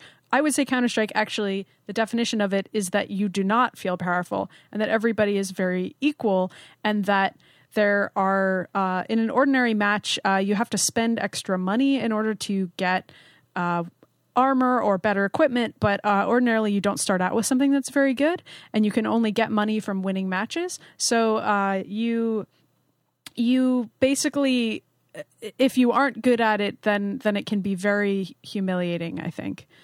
Because unlike a Call of Duty or perhaps Halo is a better example, you cannot recharge your health at all. Once you're dead, you got to go all the way back to a spawn point or wait until the end of the match, depending on the settings of the match. For many matches, you have to wait all the way until the end and just watch the rest of the match. And your health, it doesn't go down right away. You can take a couple of hits, but you definitely can't take as many hits as you can in a Gears of War or a Halo. So I would say it's considered kind of old school in that way, because once you're dead, you're dead. Usually, tonight I was playing on a server where there was respawning, so that was part of why I was like, this feels awesome, because I kept being able to get back in the game. But that's sort of unorthodox. And there's also one particular map called Dust 2 that everybody still plays all the freaking time because it's considered like the map. And at this point, I would say that the way that I feel about Dust 2 is probably like how Bree feels about Peggle, or like some like it is just like a meditative, Maddie. Like I know every single part of the map. I know where every corridor goes. I know where to strafe around which box in order to get to the door without being hit. I know where to jump, etc. And it's just like, at that point, Counter-Strike becomes a casual game because everybody knows exactly what they're doing. And only they're just kind you of would doing... utter that sentence. Well, because it's like you just sign in and you're like doing this Tai Chi with everybody, and everybody's like moving around the map in their predetermined way, and everybody already knows what they're doing. I don't know how to explain this to you. It's like everybody already knows the dance steps, and you just kind of fall in and you're like, okay, we're all going to run to the bomb site. Who has the bomb? Okay, that guy's dead. We have to get the bomb. I'll get the bomb. And it's just like you become part of this hive mind. I don't know. It's amazing. I don't know. People who play Counter-Strike are going to know what I'm talking about and not think that I'm crazy. Do I sound I don't crazy? think you're crazy. I think you're hardcore is what I think. No. I don't think it's that. I think it's just that it's something that I started playing with friends a very long time ago. So it taps into sort of a nostalgic familiarity for me. I find Counter-Strike so hardcore, that I'm trying to imagine like teenage Maddie Myers like playing that game to the point where you could get that good at it. Yeah. No, I would play with my friends, and the kinds of stuff that we would do, like we would also we wouldn't use cheats, but we would do unorthodox things like call each other on the phone, on the landline, and like tell each other where we were going to go in the game and then go there in the game later. Like that kind of thing. Like just old school video game playing together types of things. Or, playing together in a LAN but going online, and so the 4 of us or 5 of us would all be sitting around a table, so we'd be able to communicate about where we were going, but nobody would know that, and so that was so great. Yeah, we used to do that with StarCraft when I was in college. Oh yeah, I'm always trying to get people to do stuff like that again, but nobody will do it. You guys, let's have a LAN party. Let's play some Team Fortress 2 together. Let's do it. I'll do it. My problem with playing like multiplayer first-person shooters, because I tried Titanfall a few weeks ago, because for some reason I thought we were going to be talking about it in the Game of the Year show, and I got it like cheap. Sorry, Steve. And I played it, and that's all multiplayer. And I've decided that multiplayer first-person shooters for me is like playing Flappy Bird, where I'm playing, and then all of a sudden I'm dead, and I don't know why, and I got no feedback to tell me what the hell just happened, and then I just start over again.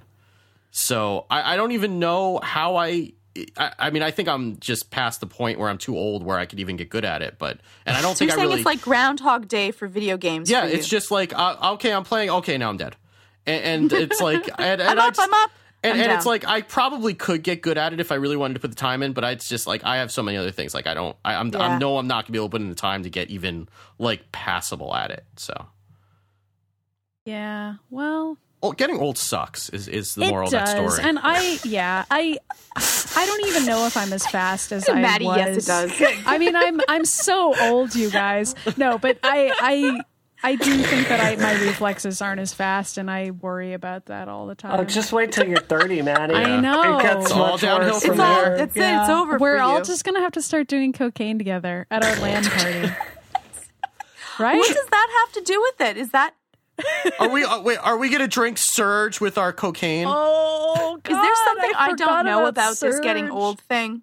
Oh, apparently it's supposed to slow down your reflexes and make you worse at gaming, but not you, Georgia. You're still a cold-blooded killer.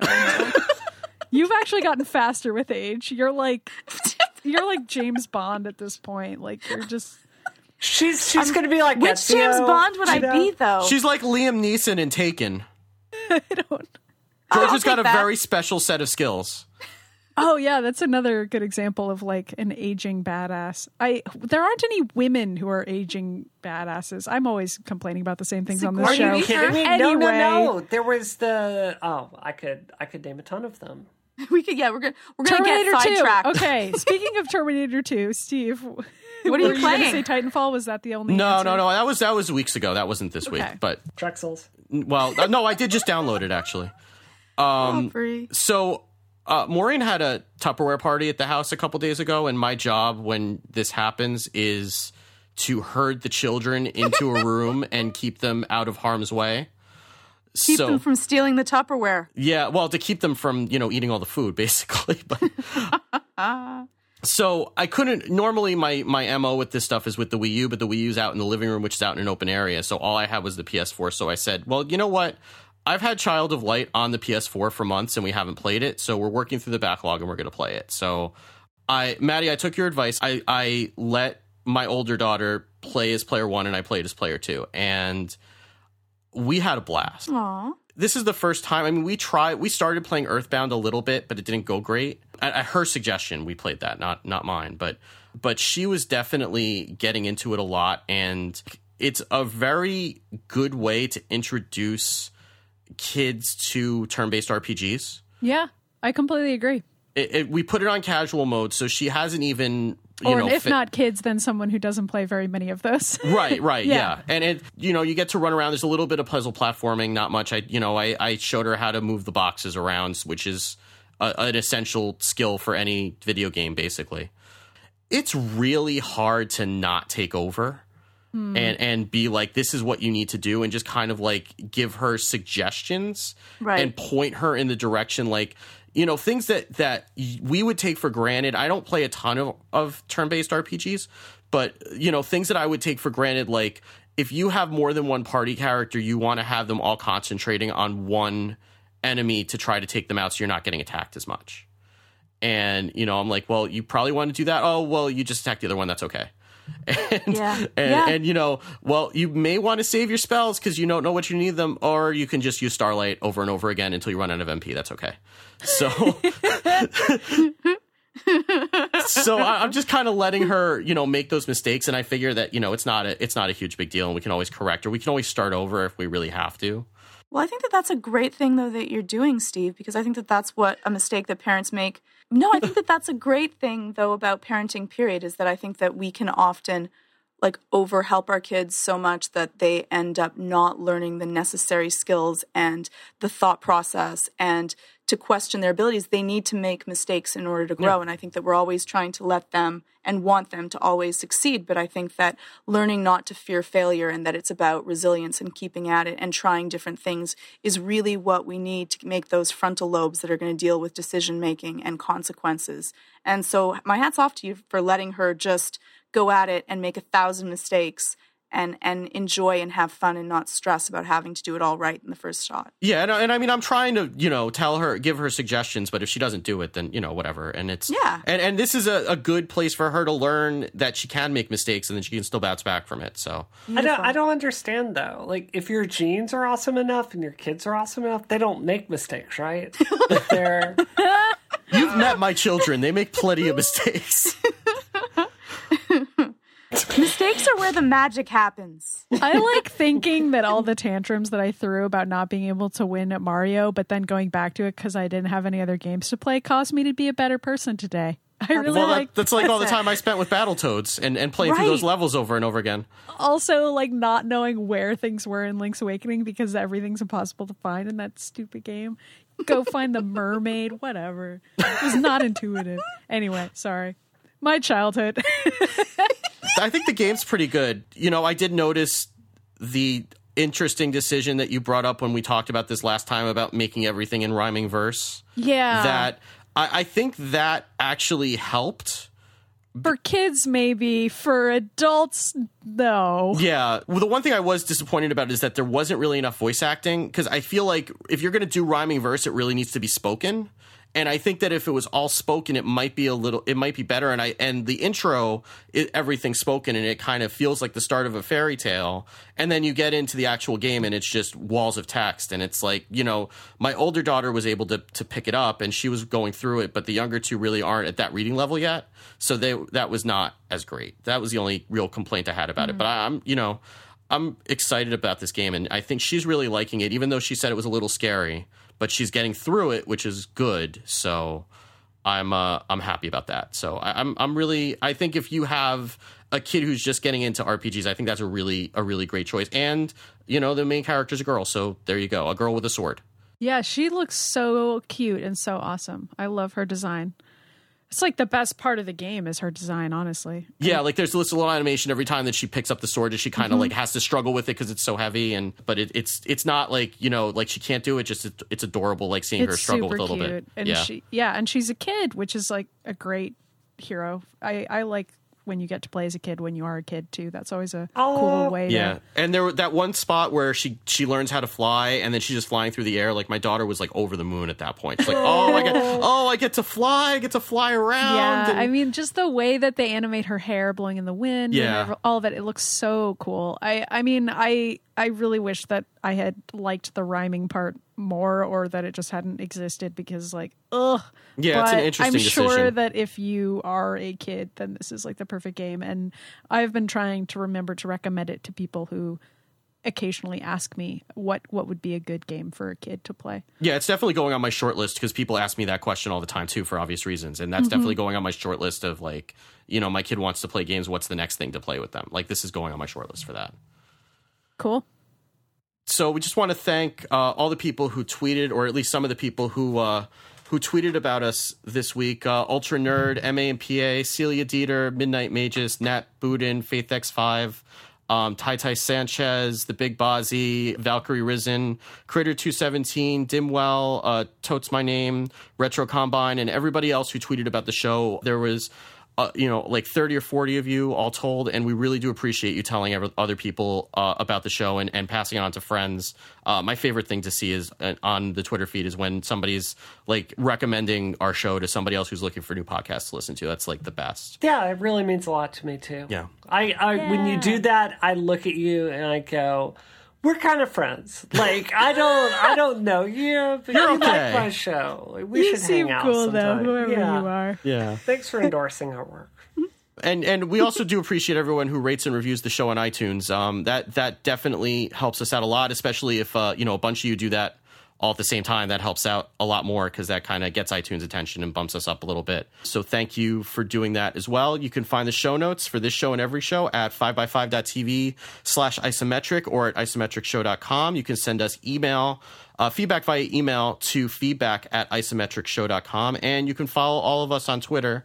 The show's account is @isometricshow. I am @wickedgood. And Bree, where can people find you? Getting into a public kerfluffle with Adam Baldwin, which is what I'm doing literally right now as this show is recording right now. We're going at it. So it's awesome. So yeah, Adam Baldwin, who went after me personally and my friend Zoe over Gamergate and spread vicious lies and invective about her. He was invited to basically a geek event in Australia, and basically a bunch of people are trying to get him kicked out. And I find myself in the news once again, being kind of at the center of getting him kicked out. So while we were recording the show, they responded to it, or at least I found out about it, and they are talking about getting rid of him. So I'm excited about that. I hope it happens.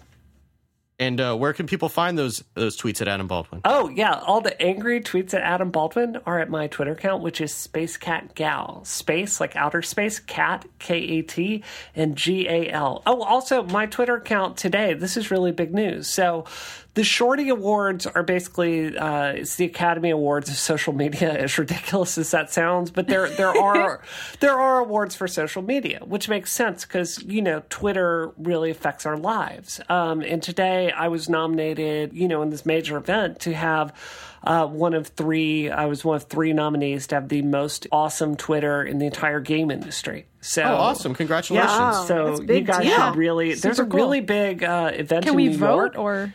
I don't know how it works. I think they're taking 3 other nominees for the thing, but there's a huge ceremony down in New York and a lot of networking. Like, I looked into it. This is a big deal for me. Awesome. It will certainly give me a bigger platform, and you know, during the event show, no matter what, I'll have a great opportunity to network. So, but you know, if you are on Twitter, you should follow me because like people with taste say my Twitter is entertaining. So. Brie getting a shorty is just like, they should call it something else when you win. Before we wrap up further, Charles A10 has tallied up the results. Yeah, I'm wearing the panda hat. Yeah, Maddie has lost the yes, no, maybe. I knew that I would have to wear it. What we should do is I think it's going to look really good on me. I don't know what it looks like, adorable. But we should all wear it for some of it because I have to see Steve in it. Yeah. I'm excited to find an outfit that would go with the panda hat. Oh yeah, it's panda suit would go with a panda hat. Yeah, or like I don't know, some sort of panda thematic. I'll come up with something. Anyway, so where can people find you on Twitter, Maddie? Oh, well, they can find me on Twitter at Samus Clone, and don't forget to watch Samus and Sagat. Okay. I linked to it on my Twitter like 1,000,000 times, so if you're already going there to follow me, you may as well scroll down a little and click watch on that YouTube video. I'm going to watch it as soon as the show is over. You should just put it on your profile. Make it your pinned tweet or something. I could do that, but then I wouldn't be able to have what my current pinned tweet is, which is like my favorite column I've ever written. So many things. Pinned tweets. Anyway. And Georgia, where can people find you? You can find me on iMore, and of course on Twitter, it's at Georgia_Dow. So thank you, as always, for listening, and we will catch you next week. Have a good one.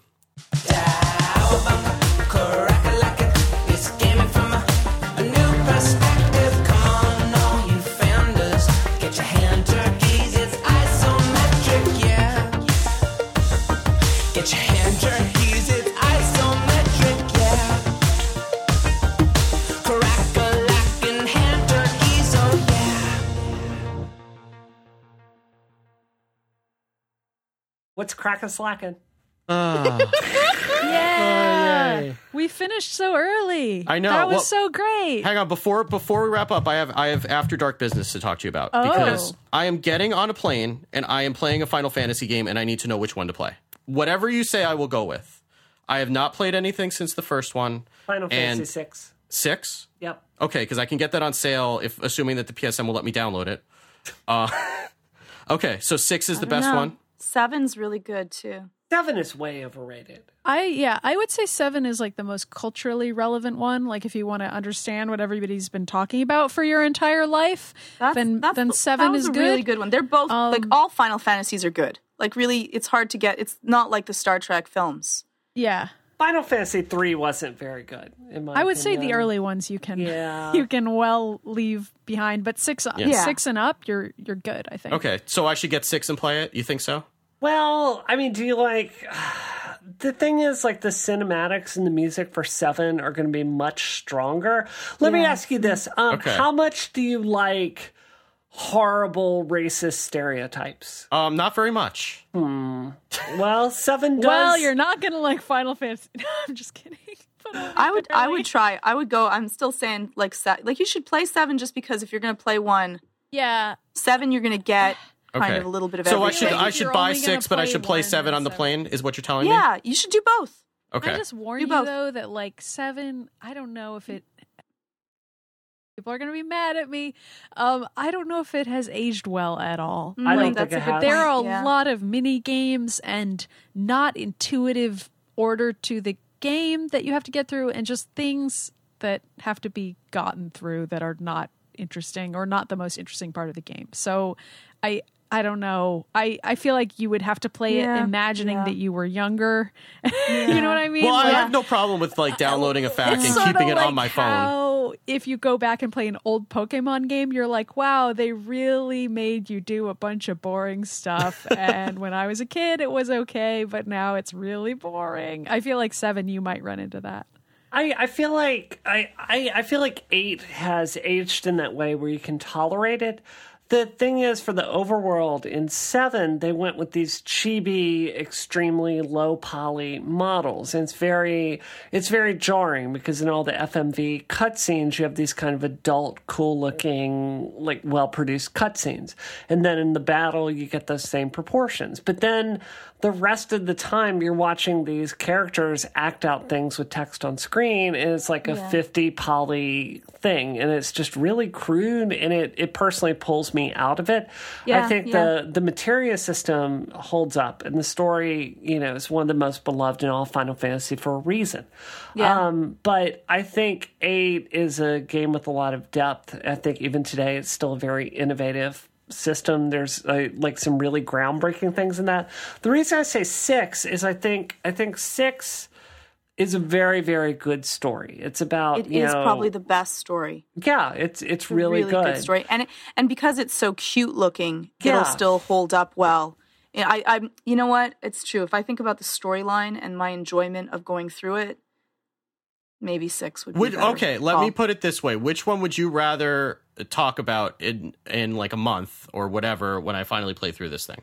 6. Okay. Do 6. Do 6. I'll buy 6. I can talk about any Final Fantasy. I know you can, but I can really go either way, and so don't make it up to that. We would find stuff to say regardless. Yeah, okay. I think. Georgia, what's your favorite Final Fantasy? Have you played 8? Oh, I don't know. I have a lot of really warm memories with all of them, even with Tactics. Like Even with Tactics? Yeah. And my husband has it for his wake up music. He has the iconic Final Fantasy. I was going to try to do. Yes, thank you. That's it. That is it for our wake up music. So I listen to that as a wake up every morning, and it's not like those stressful. Yeah. It just makes me happy. I don't know. 6 gives me warm memories just because of my time of life and going everything and just the movement around. That was really warm, and Tactics was just fun because I played that game just on its own, and I really got to enjoy it. Yeah, I mean, I did like Tactics a lot based on Bree's recommendation, which is why I'm inclined to try another one, and that's why I want, It's very different, though. I know it's completely different. I'm not, I played the first. The only one I've played is the first one for the NES. 7s. I like them. I don't know.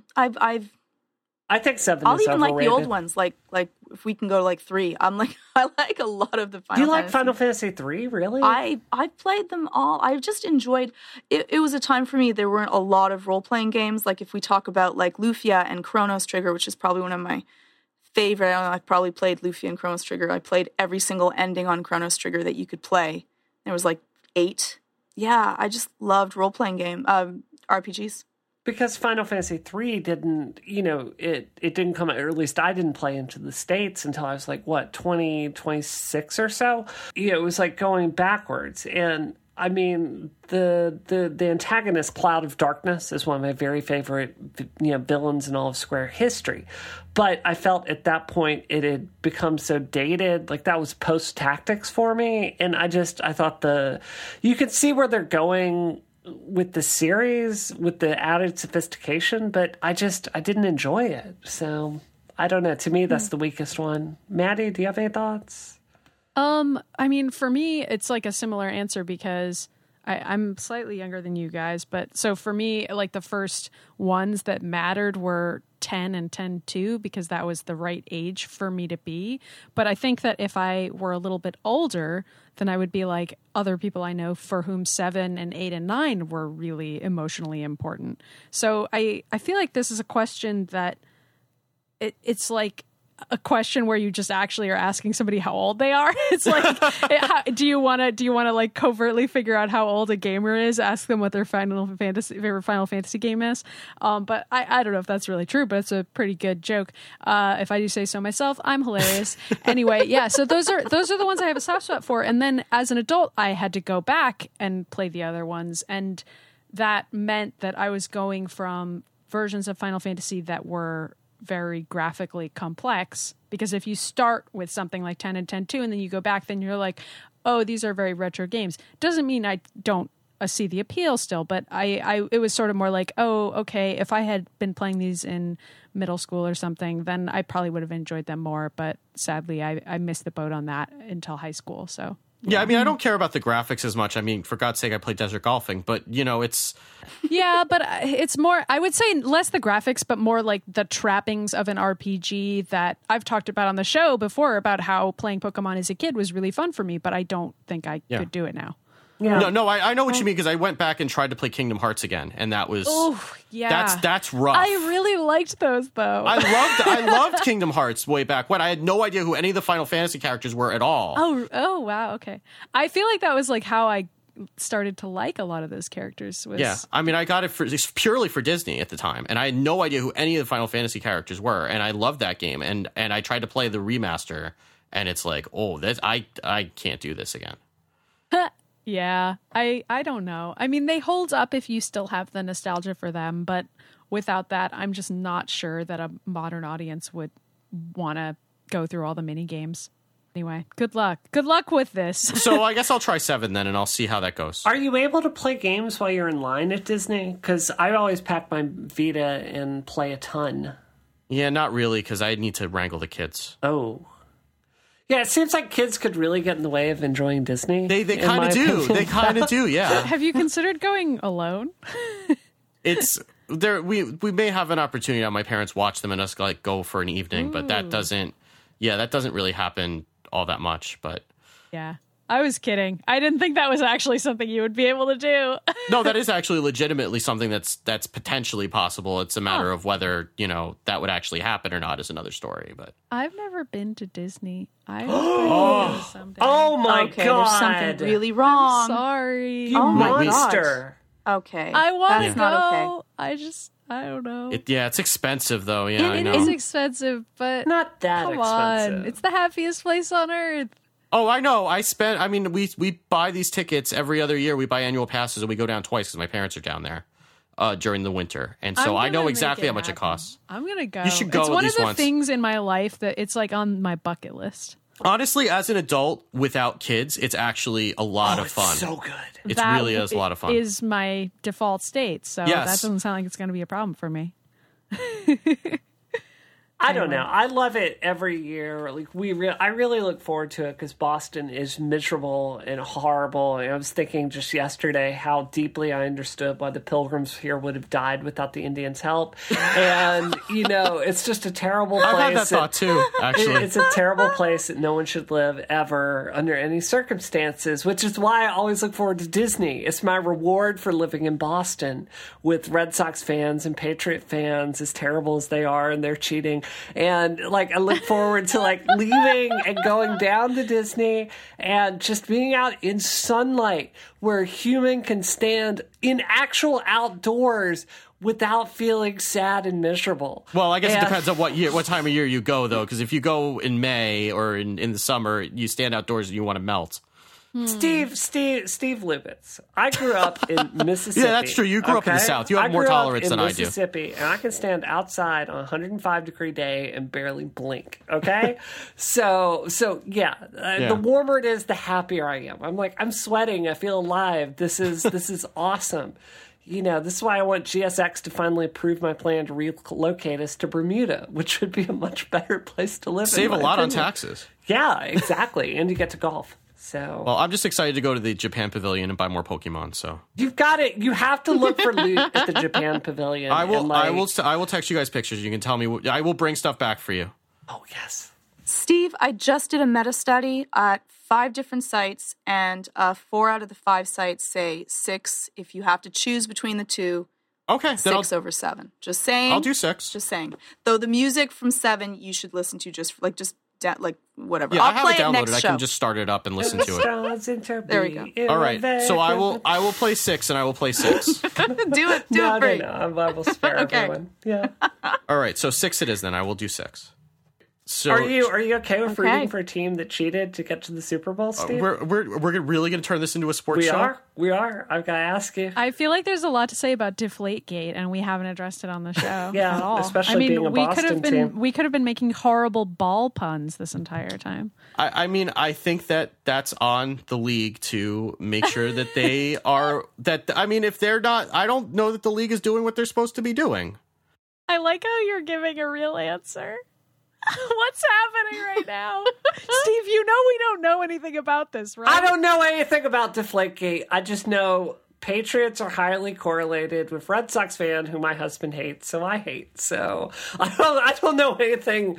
I don't even know who else is playing in the Super Bowl. I know I'm not even Deflategate sure if what it the has Super to do Bowl is. with Yeah. mechanics on Resident Evil. Georgia wins the podcast. Georgia wins.